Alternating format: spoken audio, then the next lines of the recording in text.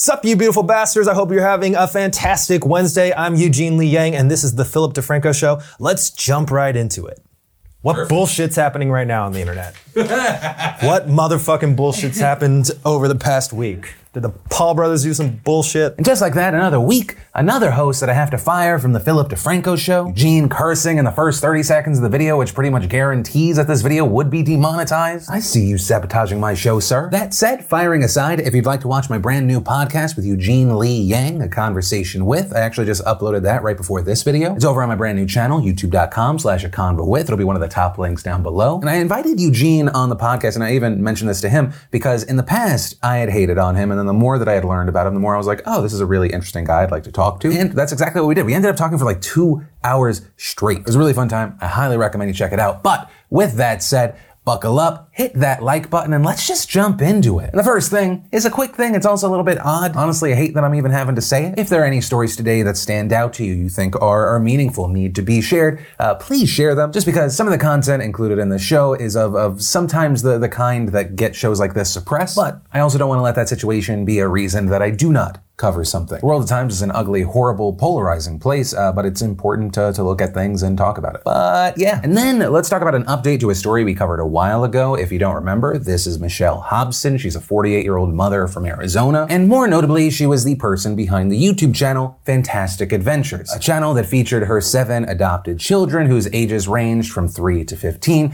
a channel that had accrued over 250 million views. And everything seemed fine until police received a tip that there might be abuse in the house. And when police went to this home, they found what has been described as a den of abuse. According to the police report, they appeared malnourished, had pale complexions, dark rings under their eyes, they were underweight, they were thirsty and hungry. And reportedly, when the police talked to the kids, they just heard horror stories. The kids saying they hadn't been in school in years, right? This mother was using these adopted kids to just make these videos and make money. The children telling police that if they forgot their lines or they messed up, they would be punished. And the punishments they described, I mean, in some they were beaten, locked in a closet, pepper sprayed. According to the police report, one of the boys said that Hobson on multiple occasions pinched the tip of his penis until it bled. Regarding the pepper spray, one of the girls said that she was pepper sprayed in the vagina. And so the kids were taken out of the home. Hobson was arrested and charged. Also, 2 of her biological children, who were adults, were also charged, but later those charges ended up getting dropped. And Hobson herself was charged with child abuse, molestation, child neglect, and unlawful imprisonment. And then we fast forward to today, where the news is not that she's been found guilty or innocent, but rather she's dead. According to reports, you had local media reporting that she had a brain injury while in jail. She was later declared incompetent to stand trial, but local authorities continue to believe she would recover enough to be held accountable for her alleged actions. But ultimately, we learned, thanks to a police spokesman, that yesterday she died at the hospital. The cause of death is currently not being shared, but what I will say, and I don't often say this about a story involving someone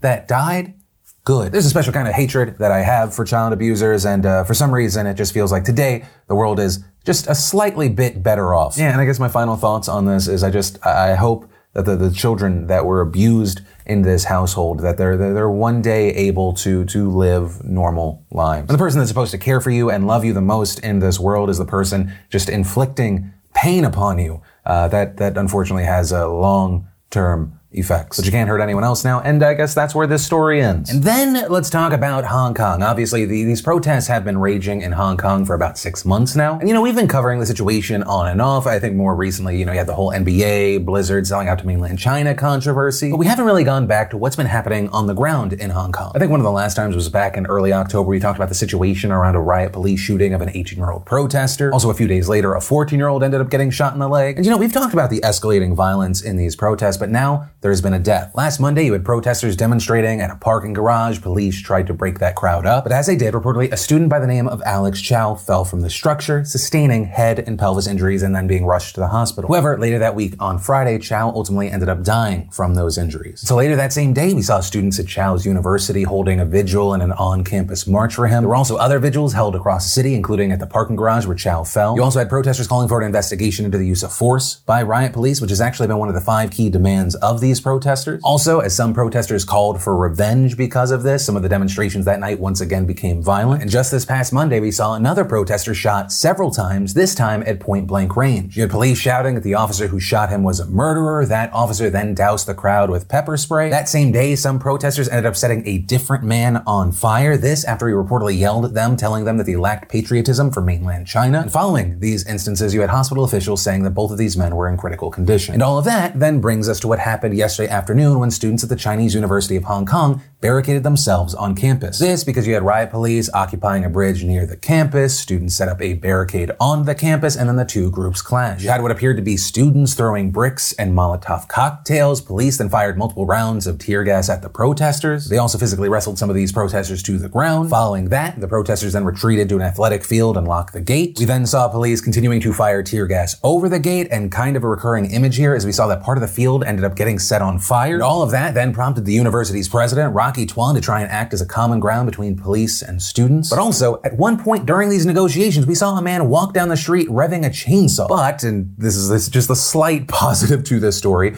a group of protesters were able to convince that man to put down the chainsaw. We saw those protesters then starting to wrap him with a hug. And then, later, where there was no man with a chainsaw, we saw Tuan strike a deal with police, saying that university security would guard the bridge instead of police, but also saying that students would stop throwing objects onto the highway. But immediately you had people asking why police were even on campus. You also had protesters refusing to disperse, asking if people who had been arrested earlier in the day were safe. And so this battle over the bridge continued into the night as we saw more clashes breaking out. People carrying umbrellas, shields, barricades. You had police firing rubber bullets, filling the area with tear gas. You had people throwing Molotovs at police, trying to gain ground. We also ended up seeing reports that some students were practicing firing flaming arrows from bows, more protesters trying to use leaf blowers to blow away the tear gas. We ended up seeing students start to retreat after police fired a water cannon. However, they then came back, and what we ended up seeing were police retreating and students pushing forward, those students building more barriers to hold the ground that they gained. Some of those barriers including golf carts, a burned out car. Notably here, all the debris falling off the side of the bridge also stopped traffic. And ultimately, we ended up seeing the protesters remain there throughout the night, some passing supplies to one another, some people making Molotov cocktails in case police came back. And this clash isn't just an example of one really dramatic event in the city. This actually signals a pretty substantial shift in the clashes between police and protesters. I mean, just this morning, you had the New York Times saying that Hong Kong police had broken an unspoken rule to keep off campuses. Times here noting that universities there had served as sanctuaries for student protesters. But just this morning, we actually saw the Chinese University of Hong Kong end its semester early. Another school also suspending its on-campus semester, switching to online classes. At the same time, other universities suspended classes for at least a week. Actually, the Hong Kong Education Bureau ended up canceling all schools for Thursday because of transportation and safety concerns. And because universities were canceling classes left and right, we actually ended up seeing a lot of students who were originally from mainland China fleeing back over the border with the help of police. Right? And reportedly, you had many of those students saying they didn't openly express pro-China views on campus, but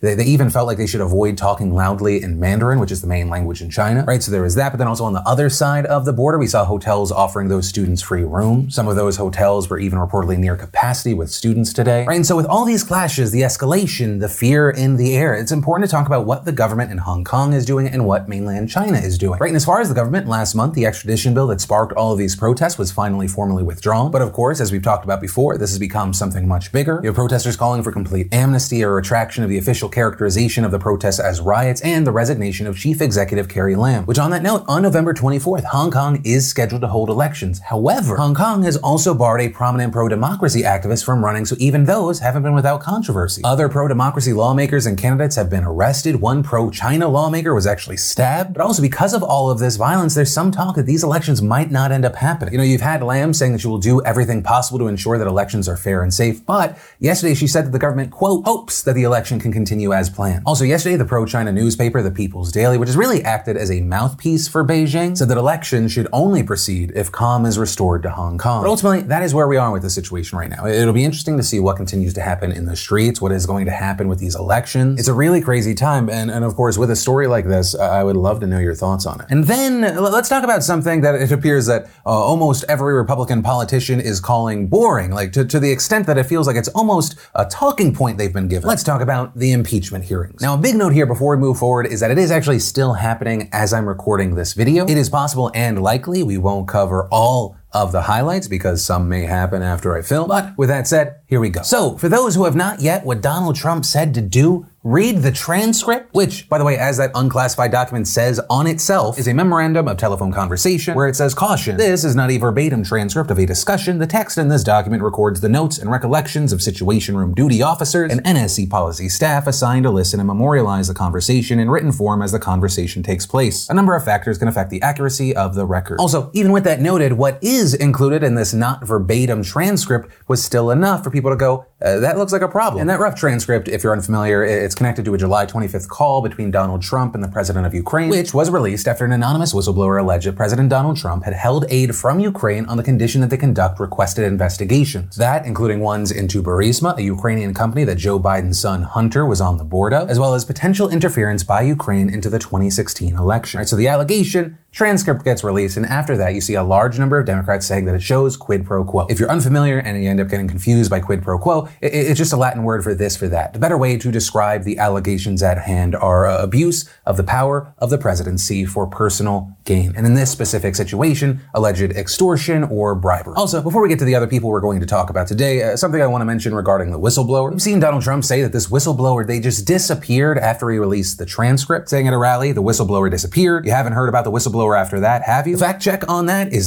just not true. In fact, according to the AP, whistleblower is offering to answer written questions by GOP lawmakers, but so far Republicans have rebuffed him. Regarding the whistleblower, we've also seen Trump say he must be brought to testify, written answers not acceptable, to which I would say apparently he believes that this whistleblower needs to hit higher standards than himself, because as you might remember with the Russia investigation, he refused to provide any answer that was not written. Also, regarding exposing the whistleblower, we saw Rand Paul tweet on Tuesday, enshrined in the Sixth Amendment is the right to confront your accuser, but as noted by the AP, he omitted the other part of the Sixth Amendment in all criminal prosecution. This is notable because, as is pointed out, Trump is not facing an accuser in a criminal proceeding. The hearings are a political proceeding, which appears to be a thing that the president does not understand or doesn't want other people to understand. Last Thursday, while talking about what he referred to as a fake hearing, I get no lawyer and no due process. Once again, this is a hearing, not a trial. He has not been charged with anything, so this is not a legal proceeding. And as the AP points out, his position is not much different from criminal suspects who are being investigated but haven't been charged, or from past presidents at this stage of impeachment proceedings. Right, and adding that the public hearings led by the House Intelligence Committee are akin to the investigative phase of criminal cases. Now, if there ends up being a Senate trial, yes, the president's team would be there to defend him. Right, and so those were just some things that I wanted to point out before we got to William Taylor and George Kent today. Both of these men had testified behind closed doors. You have William Taylor, who's the top U.S. diplomat in Ukraine, George Kent, who is a State Department official. You had Taylor, who's largely supported the idea of quid pro quo, having said that was my clear understanding. Security assistance money would not come until the president of Ukraine committed to pursue the investigation. And you had Kent, who didn't really speak much about the idea of Trump holding aid, but accused Trump's personal lawyer, Rudy Giuliani, of leading attacks against both himself and former ambassador Marie Yovanovitch. But also notably, he did speak about Trump's desire to have Zelensky announce investigation, saying POTUS wanted nothing less than President Zelensky to go to the microphone and say investigations,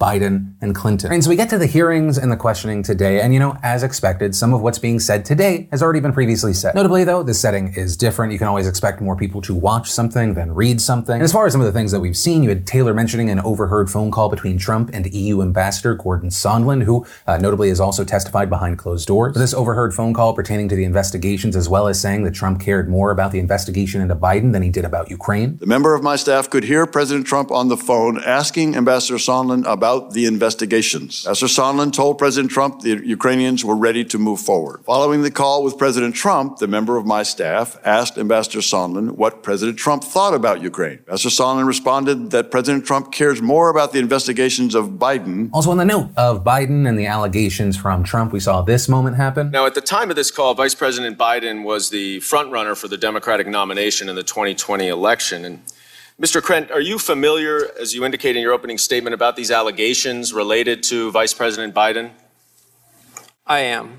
And to your knowledge, is there any factual basis to support those allegations? None whatsoever. When Vice President Biden acted in Ukraine, did he act in accordance with official U.S. policy?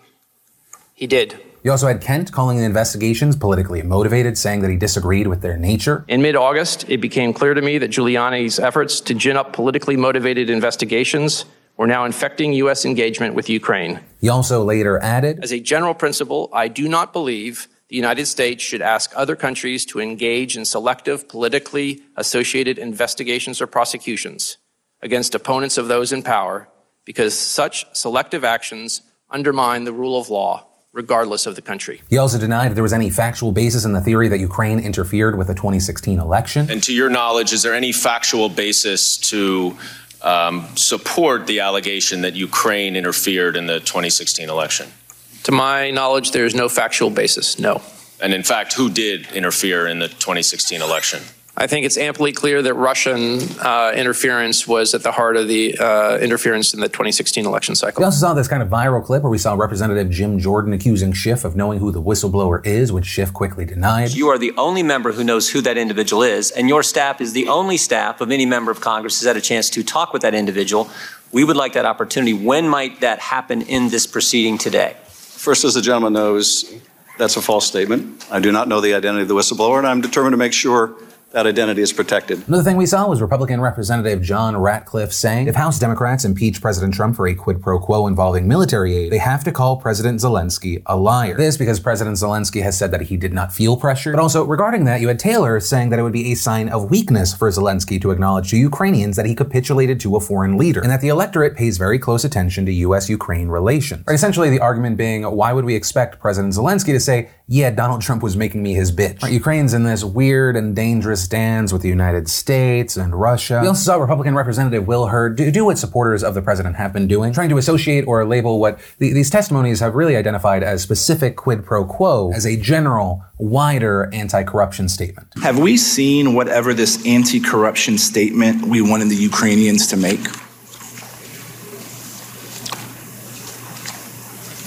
Are you referring to the statement that was being negotiated between Kurt Volker, Gordon Sondland, and Andriy Yermak? Yes. That was not an anti-corruption statement, sir.